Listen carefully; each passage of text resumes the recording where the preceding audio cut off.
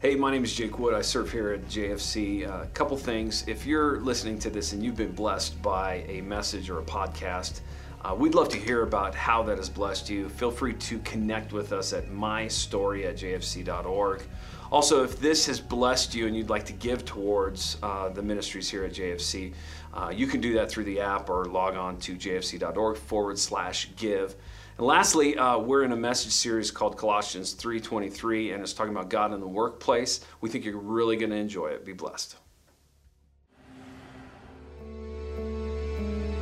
Whatever work you do, do it with all your heart. Do it for the Lord and not for men.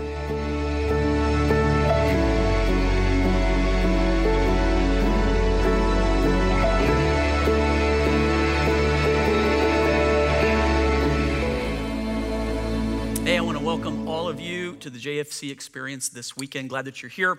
Shout out real quick to all of our campuses, all 6 of them.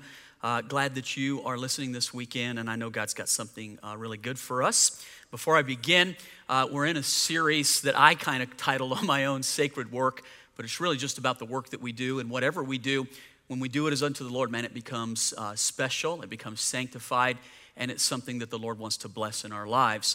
And because we did a series about this, we invested with some of the businesses in our church, put them in sort of not a raffle, but just picked from amongst the businesses in our church that are supporting our Life Day that's coming up in just a couple of weeks. And we at random just picked out some of those businesses that we could highlight, businesses that we know honor the Lord with what they do, businesses of people inside of our church, businesses that we are not afraid to stand up in front of our people and say, hey, you can use these businesses. These are credible people. And this weekend, it's AIM Mortgage, AIM Mortgage. It's Kurt Rogers. Kurt has been a friend personally to me, but to this church for many, many years now. And Kurt, congratulations and thank you for all that you do for our church and for the kingdom of God. Back into this idea, let me jump into it real quick. This is the final message in the series on sacred work, on what we do is unto the Lord. It's a little bit different than in the past weeks. We've talked about any work, just made it broad, that any work that we do, when we do it unto God, becomes sacred. Today, it's a little more aimed at a specific, more narrow, and maybe minority audience. I would aim this message specifically at people who feel called vocationally to do ministry. Now, we all do ministry. I had someone recently tell me that felt like in their work that they work so many hours and they only get to do ministry for such a short time during the week. And I get what they're saying, but I tried to teach them the importance of understanding, man, wherever we are, we're called into ministry. We can do ministry any place that we are. It can be in your leisure time. It can be in your work time, in your family, wherever you are. We're all called to do ministry. This, though, is the idea that some people God calls vocationally to spend their life doing ministry. That's the work that they do on a day-to-day basis. It's not just ministry at any time. It's ministry in a specific way. Really what it means is that we're serving people full time with our lives and people feel called to that. And that's what I want to talk to today. I believe that there are people in every one of our campuses that will hear this message and God will identify a call in your life. And some of you right now, maybe you're in the middle of life and you think to yourself, when I say this, you're going to hear the Holy Spirit. And here will be the argument in your head, I can't go do that. It's impossible for me to stop doing what I'm doing. Pastor, I feel God call me, but I don't know how to back up from where I am. So here's, I want you to know right now, give away the give, right? Here's the give at the end of it. Whatever campus you're at and however you're hearing this message, if you feel the Holy Spirit speak to your heart about vocational ministry, giving your life in service to the kingdom, to God, and you're like, I just don't know how I would get there. God's not asking you to figure out how to get there. Here's the only thing that God wants from you. He wants you to say yes to him. And so if at some point while I'm talking this weekend, you hear the Holy Spirit, man, your job is not to try to figure out all the ins and the outs and how would I ever be able to afford this. Your job, it's just, God just wants a yes or a no for you. maybe for some of you, you're going to even be in the process of that, and I get that.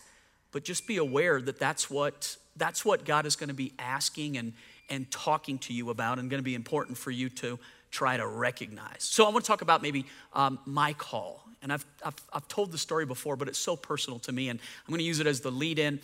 This happened almost, embarrassingly enough to say, almost 40 years ago, but I can remember it like it happened last night. And I was 15 years old. I was not, as a child, raised with the knowledge or the idea to be a pastor. We didn't have pastors in our family. I had nothing to look at like that where there was a pathway for me. At 15, I was probably like any 15-year-old, not a whole lot of self-awareness, more just living for the moment and living for the time and just having a good life. We lived in the South. Here's what I remember about the moment in time when God called me. It was the middle of the night, about 2 a.m. It was a huge thunderstorm that had woken me up. We get big thunderstorms in Colorado, but nothing like they get in the South, man. When it rains there, it can rain for days at a time, and it's incredible. And we were having one of these southern drenching storms, and the lightning was just popping, boom, boom, boom, boom. Like it just seemed like seconds between the flashes and the thunder. And it woke me up, and I remember lying awake in the middle of the night and having this thought, and it is as clear to me in 2017 as it was in the 70s. That's the long time. I remember thinking to myself, what will I do with my life? And as I pondered that, and as I thought about that, it just was in my heart to ask God that question. What should I do with my life? And I don't think I was in a position where I had like a really ongoing, tight relationship with God. But here's what I love about God, man. At any point that we talk to him, I think he's listening to us. And I think he's always ready to engage with us. And it was the beginning of a lifelong love affair with God that began with me asking the question, what do you want me to do? And the only way I knew how to hear that, I got up out of bed and I found a Bible, our family Bible. And in the middle of the night, I played Bible roulette. I flipped through the Bible not knowing where to go, but asking God the question, what do you want me to do with my life? And I opened the Bible to Luke chapter 4. And Luke chapter 4, if you know the scripture, it's the first time Jesus gets up and does any public ministry. And this is what Jesus says in the synagogue the first time he speaks publicly in church. The Spirit of the Lord is upon me, because he's anointed me to preach the good news, to set at liberty the captive, to heal the brokenhearted, to open up deaf ears, to open up blind eyes, and to proclaim the year of God's favor, the year of Jubilee, which is how we got our name, by the way, but to proclaim who God is.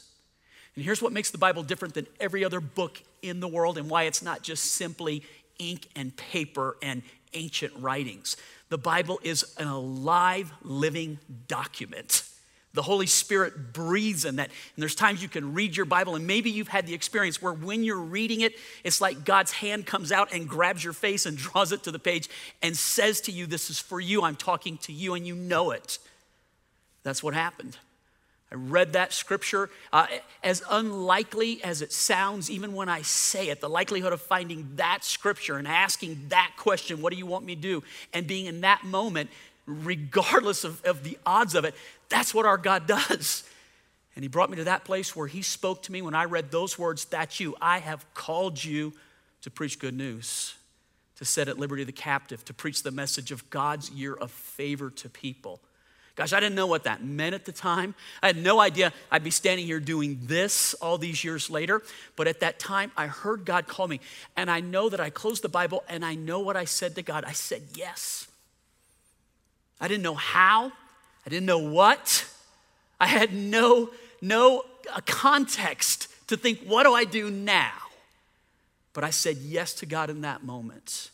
And God heard the sincerity of a young boy's heart, man. God did everything in my life because I said yes to him, and I owe him just the credit and the glory for that. Our series has been called Sacred Work because whatever we do, we're supposed to do it unto the Lord. We've used Colossians chapter 3, which just simply reads this way right here. It's our foundational scripture. Whatever work you do, It just makes it really wide, doesn't it? Whatever work you do it with all your heart. And then this part's the most important.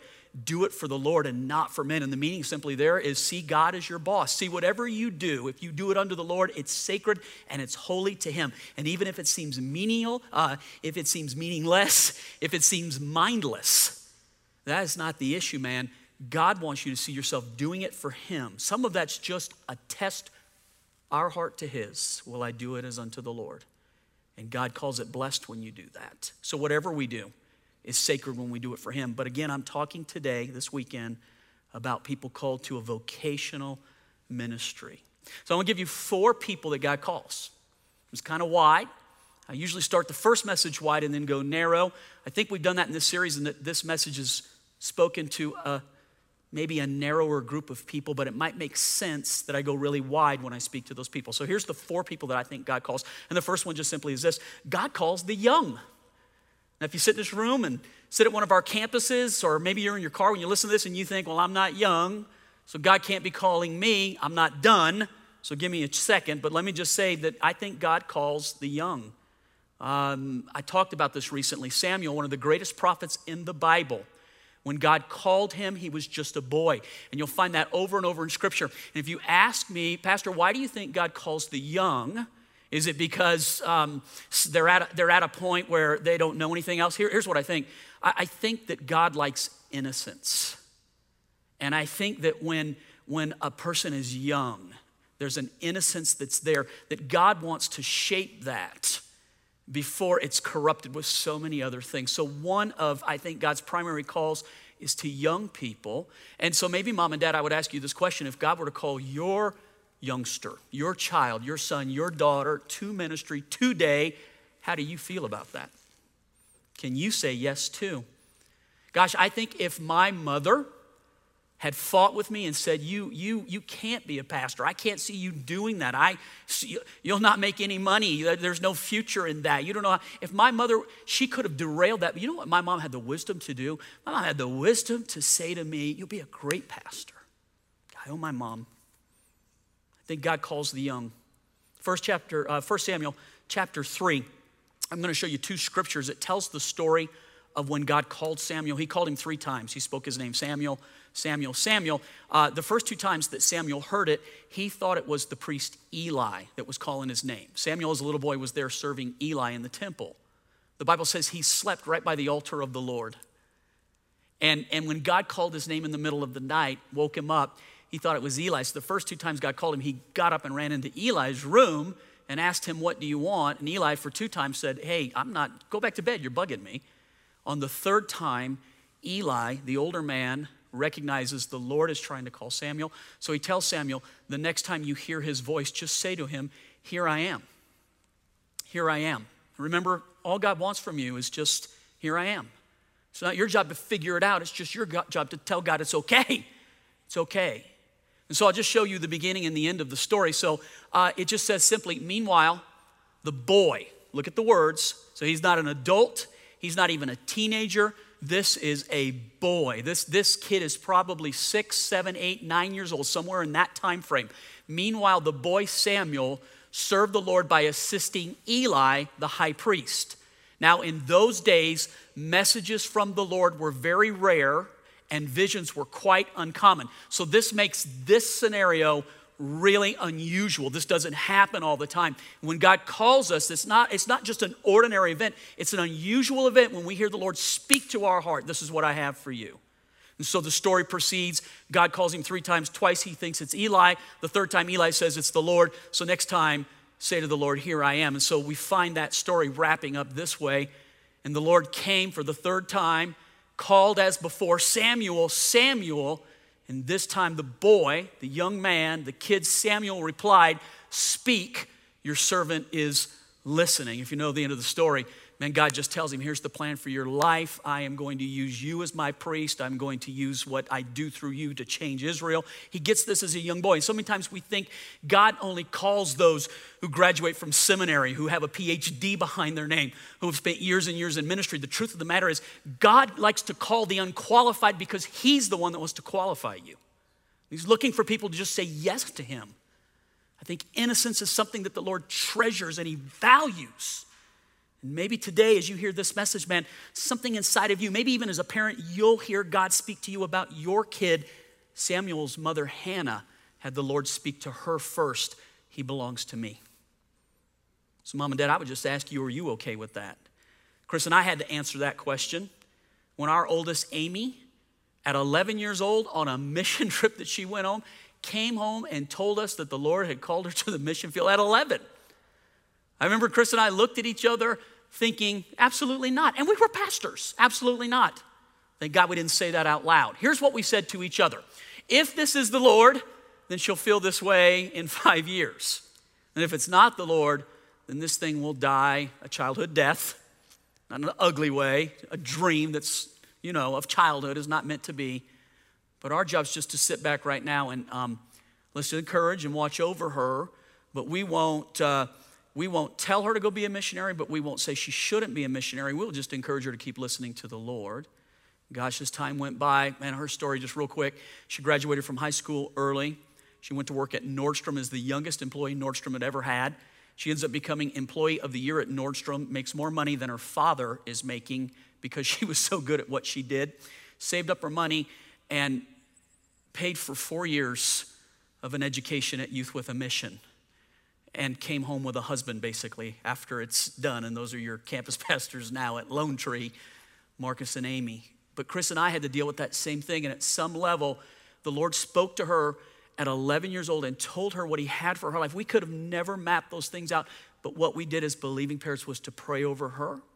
And then when we saw this is true and this is God, man, we did everything we could to enable her. And I guess I would throw it to you today, if your son or daughter says that to you, what do you say? You can derail it or you can encourage. And what would you say? Let me give you the second person that I think God calls. God calls, listen to this, the occupied. There's an old saying, if you want to get something done, find somebody busy that's to do it, because that means that they know how to get stuff done. I think so many times in life, we are so occupied, we think to ourselves, I could never go and do that. I don't have time to go do that. I'm locked and loaded. I've got kids. I've got a mortgage. I've got, Pastor, I am too occupied. I think sometimes God has a sense of humor. And sometimes he calls the very busy, the very occupied, to do great things for him. In Matthew chapter 4, look at this real quick, because I think this kind of, it spells it out. One day as Jesus was walking along the shore of the Sea of Galilee, he saw two brothers, Simon, who was also called Peter, so the Apostle Peter, and Andrew, his brother, throwing a net into the water because they fished for a living. Cool job, right? And Jesus calls out to them while they're working, come follow me and I will show you how to fish for people. And they left their nets at once. Look at that, there's no hesitation. They don't even resign. They don't even see if it's okay.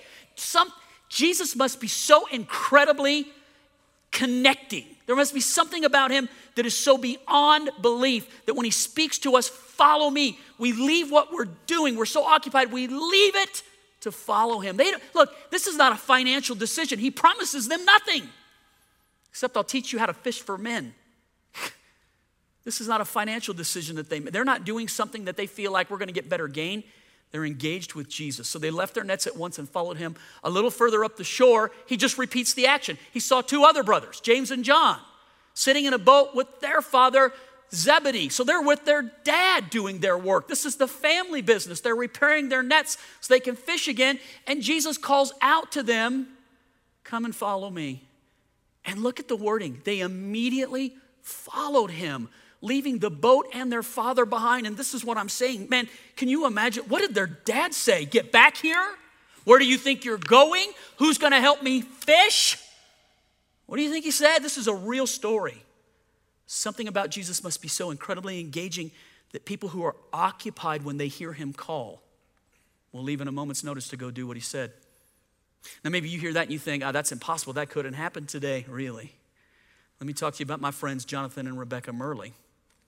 Rebecca is a school teacher by education, specifically linguistics in Spanish. And Jonathan is a nurse who went on to work for a pharmaceutical company, and they both did very well for themselves. And yet, in the middle of their lives, God called them to be pastors and to serve our church and missionaries. So in the middle of what they're doing, they hear Jesus say to them, come and follow me. Man, they left behind vocationally what they were educated to do and came to serve at this church. And if you've been on any mission trip, if you're a missionary listening to this, or you have any type of outreach function, you know you've dealt with both Pastor Jonathan and Rebecca. And you know what a tremendous difference they made in our church. But they were people who were occupied. You talk about busy people, my goodness. And right in the middle of it, man, they changed what they were doing. Larry and Nancy Paul, two of our counselors. Many of you in our church, man, have experienced the benefit of the wisdom of Larry and Nancy. Nancy was a nurse. Larry owned a construction company. And unfortunately or fortunately, depending on how you see this experience, they attended Jubilee, where in a service they heard God speak to them, follow me vocationally. And Larry walked away from a construction business that he had built his whole life.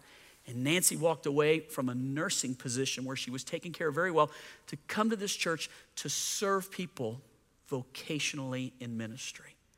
God, how much better is our church because those two people have done what they've done for us. Bob and Gabe Oldfield at our Highlands Ranch campus. Bob knows cars and Gabe was involved in sales, and both of them did exceptionally well in their careers. But in a moment's time, sitting in a church, they both heard God call them, and they were so engaged with Jesus that in the middle of being occupied with something else, the way that they paid their bills, fed their family, took care of their future, they walked away from those things to come and serve God. So maybe you're thinking, well, Pastor, you must pay well, and that's why those people do those things. Ask them. That's probably the best way to find out. Ask them. Because they didn't do it because it was better for them financially, that's for sure.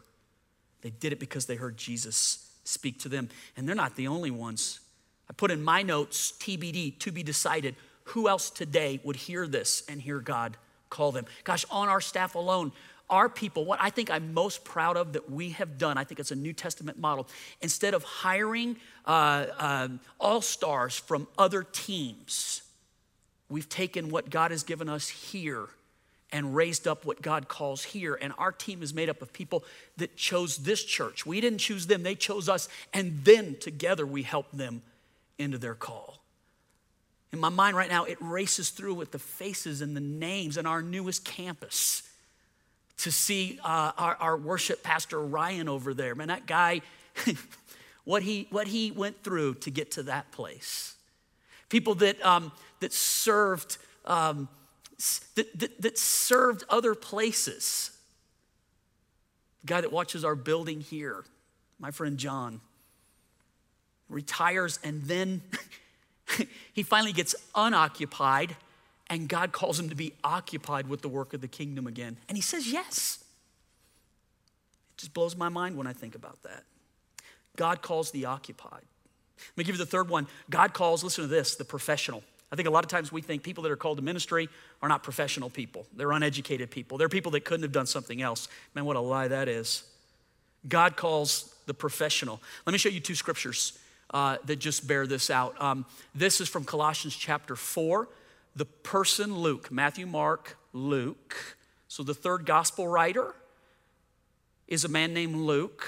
And Luke was not always a minister. Luke was a doctor. And we find the proof of that in this scripture in Colossians 4:14. Paul writes, Luke, the beloved doctor, sends his greetings, and so does Demas. The Luke he's referring to is the Luke that you read, Matthew, Mark, Luke, and Luke also wrote the book of Acts. And Luke was a doctor before he did anything else. And some of you sitting in our church are doctors, and you're educated year after year after year after year after year, and you've given your whole life to this thing, and it's awesome, and I'm in awe. But what if God called the professional today to do something completely different? Could you say yes? He calls the professional. He calls the ones who are trained and educated to do something for him that's just unbelievable. Acts 22. the Apostle Paul in particular. Paul was a very educated person. The only time that he ever really talked about those things is when he was challenged on what gives you the right. And so from time to time, Paul would just refer back to his pedigree. Here's Paul's pedigree. Paul speaking to a crowd that challenges him. I'm a Jew, born in Tarsus, a city in Cilicia, and I was brought up and educated here in Jerusalem under Gamaliel, who is still referred to in Judaism as the greatest teacher and rabbi. I was his student. I was carefully trained in our Jewish laws and customs. I became very zealous to honor God in everything I did, just like all of you today. So here's what Paul is saying. Man, I am an educated person. I was brought up. I went to school. I'm a lawyer, is what he's saying in Jewish law and custom. That's the level of this man's education. So much so that he had risen to the top echelon in his particular practice when God knocked him off a horse. Maybe it was his high horse and just called him. But God calls the professional. Let me give you the last one. God calls, listen to this one. God calls the hurting. Maybe you think in your mind, like, that's the last person that God would call, or that's the last season of life where God would call somebody. The truth of the matter is, sometimes when we're hurting the most is when we're the most open to hearing God's voice, man. Sometimes when we just finally get all the stuff knocked out of the way and it just simplifies, we can see this versus that. Sometimes the hurting can see things more clearly than the well. And God can speak in the middle of hurt and call people who are hurting. In this particular situation, we just have the scripture. It's Jesus talking. And you read this out of context, you're wondering why it's even in there. But in the context of the fact that God could call the hurting, this seems to be Jesus like being unmerciful. But if you really see what it is, he's speaking to a person that's hurting. So when Jesus saw the crowd around him, he instructed his disciples to cross to the other side of the lake. And so two people approach him. One of the teachers of the religious law, just like what Paul was, said to him, "Teacher, I will follow you wherever you go." And Jesus replies, "Foxes have dens to live in and birds have nests, but I, the Son of Man, have no place even to lay my head." And what he's saying to the guy is, hey, before you decide to follow me, you better realize I'm not offering a retirement package in this world. And so if you're looking for better accommodations, maybe you want to think twice before you decide to follow me. And then look at this. Another of his disciples. So this guy's already following him, but man, all of a sudden he gets engaged with Jesus in a way as never before. "Lord, first let me return home and bury my father." And just real quickly, for any of you who have lost a parent or a spouse or a child or a friend, you know the agony and you know the deep hurt on the inside of you. Watching my mom, she just lost her brother-in-law. Just her hurt that she feels. I can't imagine this son saying to Jesus, a disciple, I'm going to follow you. I want to give my all, but first let me run back home and do my duty. Let me bury my father. And then Jesus says this to him. Look at this. Jesus tells him, no, follow me right now. Let the spiritually dead bury their own dead. That almost, if you don't get what he's saying, that almost seems like Jesus is unmerciful. There's no other way to say that. I mean, I need to run home and bury my father, and then I'll come back and I'll fulfill my call. And I think this is what Jesus is actually expressing to him. Listen, man, if you're going to follow me, it comes before everything else. I don't think Jesus is against this guy doing his duty or burying his father. I think this guy is speaking right to the guy's heart and telling him, listen, I'm calling you, and it's got to be first in your life. Some of you, maybe one of the saddest experiences I've ever had as a pastor is people that I've known who have been called, who somehow got their priorities mixed up and decided to do something else. You know, through the years, I've been really blessed to have people who felt called work with me in ministry and help them get into ministry. I don't even know how many dozens and dozens of people are in ministry now because I had the opportunity to work with them. I can remember a couple that graduated from a Bible college, the one that I was at shortly after I got into ministry, and I worked with him for a little while, and he got this really awesome job offer from a delivery company. It was in a management position, and he was called to ministry. That's what his degree was. And this is what he told me. He said, I'm only going to go do this for a few years because I need to make a little money right now, and then I'll come back and I'll fulfill my obligation. And I think in a way that's exactly what this story was. To the day, the guy never did come back to ministry. Once he began down the road of I've got to make money, that became the thing that was his priority. And even though he loved God, that was his priority. And I think what Jesus is telling this guy is, look, if you're going to follow me, I'm the priority. And so maybe you're here today like, I'm the least likely person that God could call. Maybe that makes you the most likely then. So let me just end it this way.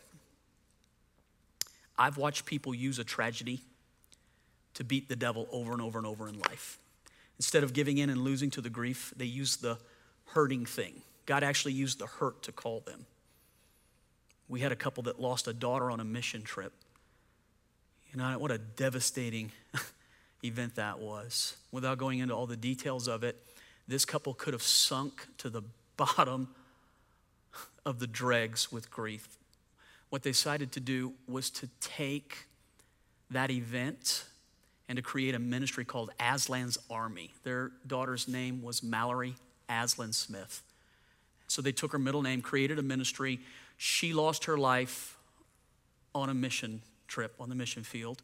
And so their ministry, Aslan's Army, they took all of the money that they got from the death and they put it into this ministry. And what the ministry did was raise up more missionaries. And here's what they told the devil in effect.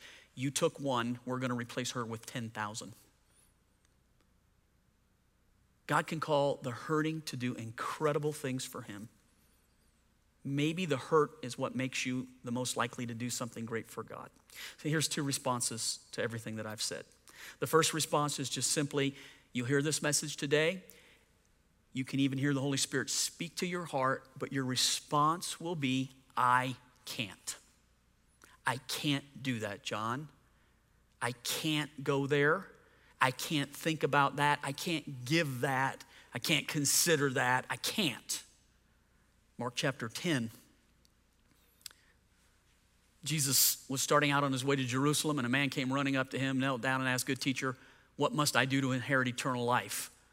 Jesus he's not trying to confuse the guy, he's just trying to speak to the issue. Why do you call me good? Jesus asked, only God is truly good. So he's trying to get the guy to recognize, do you really see me as God? Do you understand? You're asking God a question. But to answer your question, you know the commandments. You must not murder, you must not commit adultery, you must not steal, you must not testify falsely, you must not cheat anyone, honor your father and your mother. The guy feels pretty good for a second. Teacher, the man replied, I've obeyed all of these commandments since I was a kid, a boy. Looking at the man, look at the words, Jesus felt genuine love for him. So this is not said from a harmful place, it's said from a place of love. Jesus felt love for this guy. There is still one thing you haven't done, he told him. Go and sell all of your possessions, give the money to the poor, and then you'll have treasure in heaven. And then this, come and follow me. Come and follow me.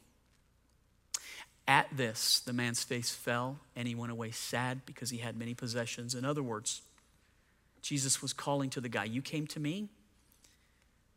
You want the life that I offer? Okay, here's the price. Follow me.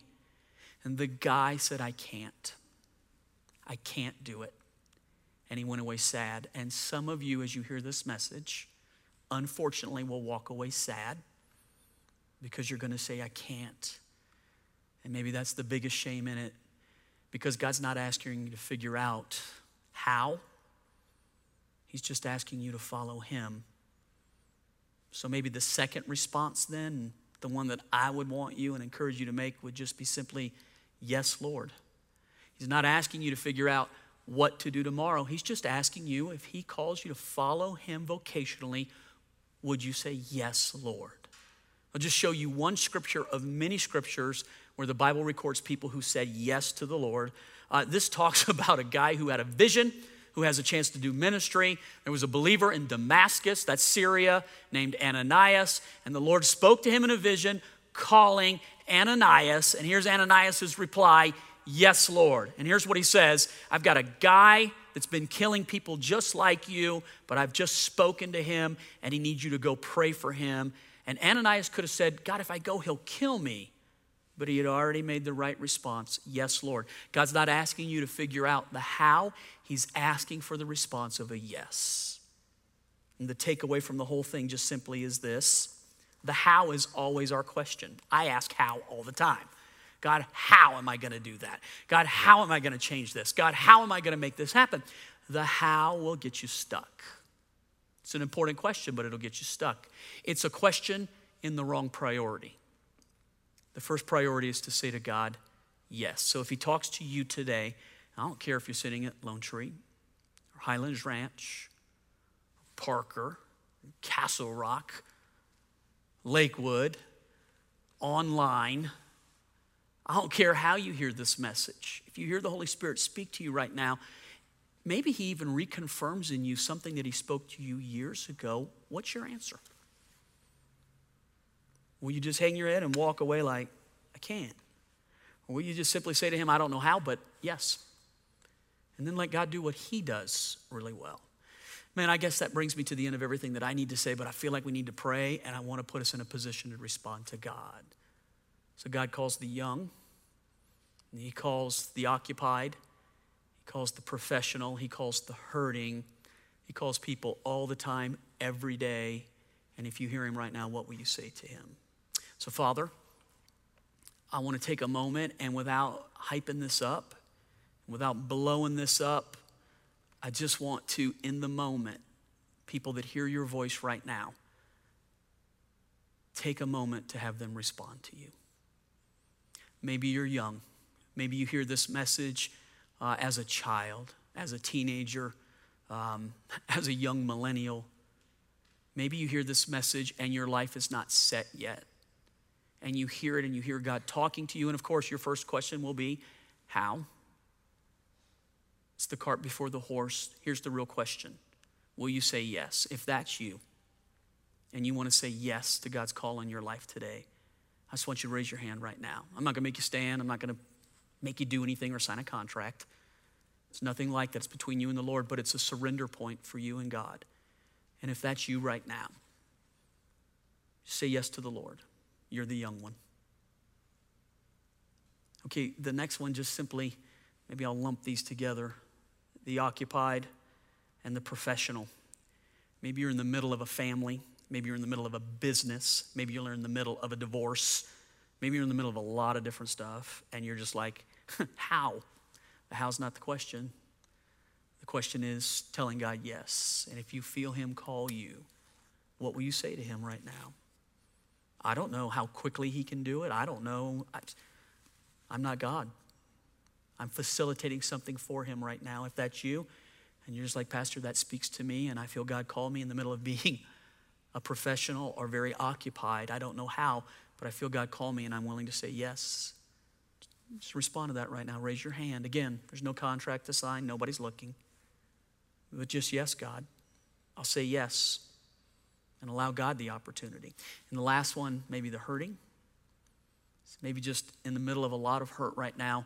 It's even difficult to hear God's voice, but maybe all of a sudden, man, like the clouds part and the light shines, and you can hear God speak to you right now. That even in the middle of the hurt, you hear a call. Is that you? And if it is, would you just say yes? Without asking the how, would you just surrender to the yes? And Lord, you see every person and every person's heart, and you see the decision that we make inside of us. And God, for those who say yes to you, I ask that you would aid them right now with the Holy Spirit, with ministering angels right now, reinforcements that would help to draw out of them those calls and those things that you're doing. For those who right now feel sad because they can't say yes, God, be merciful. Pour out grace and help them. For the ones who right now are just simply saying, I just can't do it right now. You know what? There's no condemnation here. You won't be beat up for that. We love you and bless you, and God's heart for you will never change. But I ask that the Lord would minister to you and help you, shape your circumstance and your heart so that he could get you to a place where you're able to say yes. But all these things all together, man, I just bless and I thank the Lord for speaking to us today, and I pray it in Jesus' name. Amen. Amen. Here's what I'm going to do. Each of your campus pastors will come and dismiss you. Thanks for listening to me today.